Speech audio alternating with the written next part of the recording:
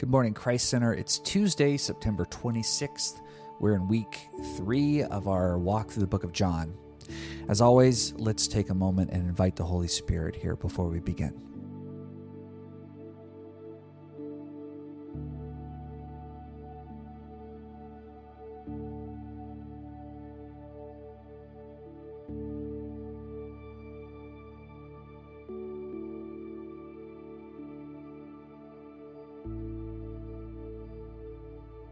This is Zach, and today's reading comes from John 3:31 through 36.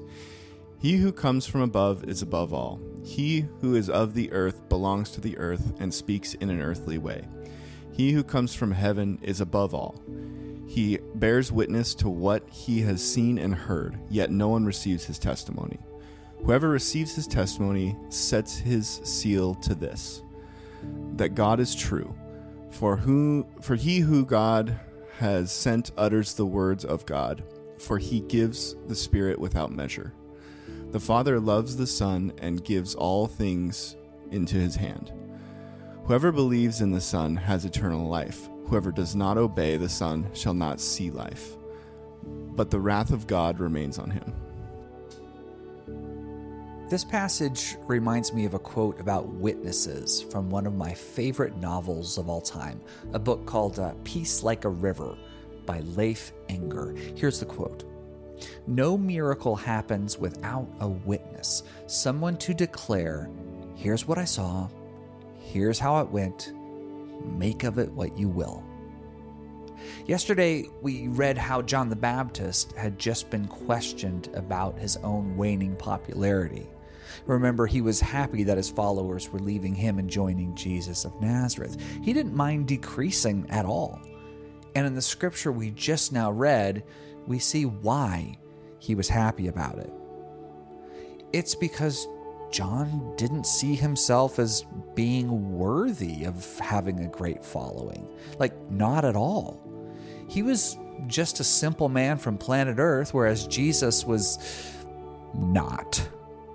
Here's how Eugene Peterson translated John's words in The Message from the good folks at Nav Press. Here's what he says. "The earthborn," and that's John the Baptizer, "is earthbound and speaks earth language. The heavenborn," that's Jesus, "is in a league of his own. He sets out the evidence of what he saw and heard in heaven." In other words, Jesus Christ was not normal. He was a witness to heaven itself. Heaven was his home country. That means Jesus had witnessed and taken part in creation, as we saw in chapter 1. Jesus had watched the waves of the Red Sea splitting. He had heard the walls of Jericho crash down. He had watched Elijah run down the mountain. He had seen the sun stand still over a battlefield. He'd seen it all. And even more importantly, Jesus had heard the words of his Father in heaven. He had seen the kingdom of God. In other words, Jesus Christ was a witness, the great witness who had seen it all. He acted like the Father because he had seen the Father. He spoke the words of the Creator because he had heard those words. He could give generously the gift of the Holy Spirit because he knew the Holy Spirit personally and apparently didn't mind sharing.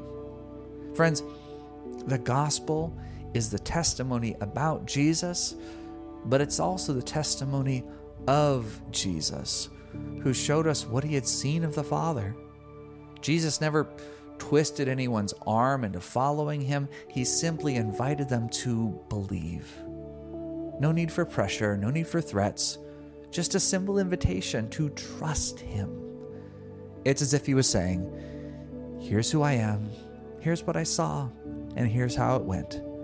Make of it what you will. And I think that is our invitation today. Will we believe in heaven's witness? Will we take his hand and trust him today? Because that's not just a choice we make one time during an altar call, friends. It's a decision we keep on making over and over and over again. And what a beautiful invitation that is. Let's pray. Thank you, Lord, for your invitation to follow. We say yes to you again today. In Jesus' name, amen. Thanks, guys. We'll see you tomorrow.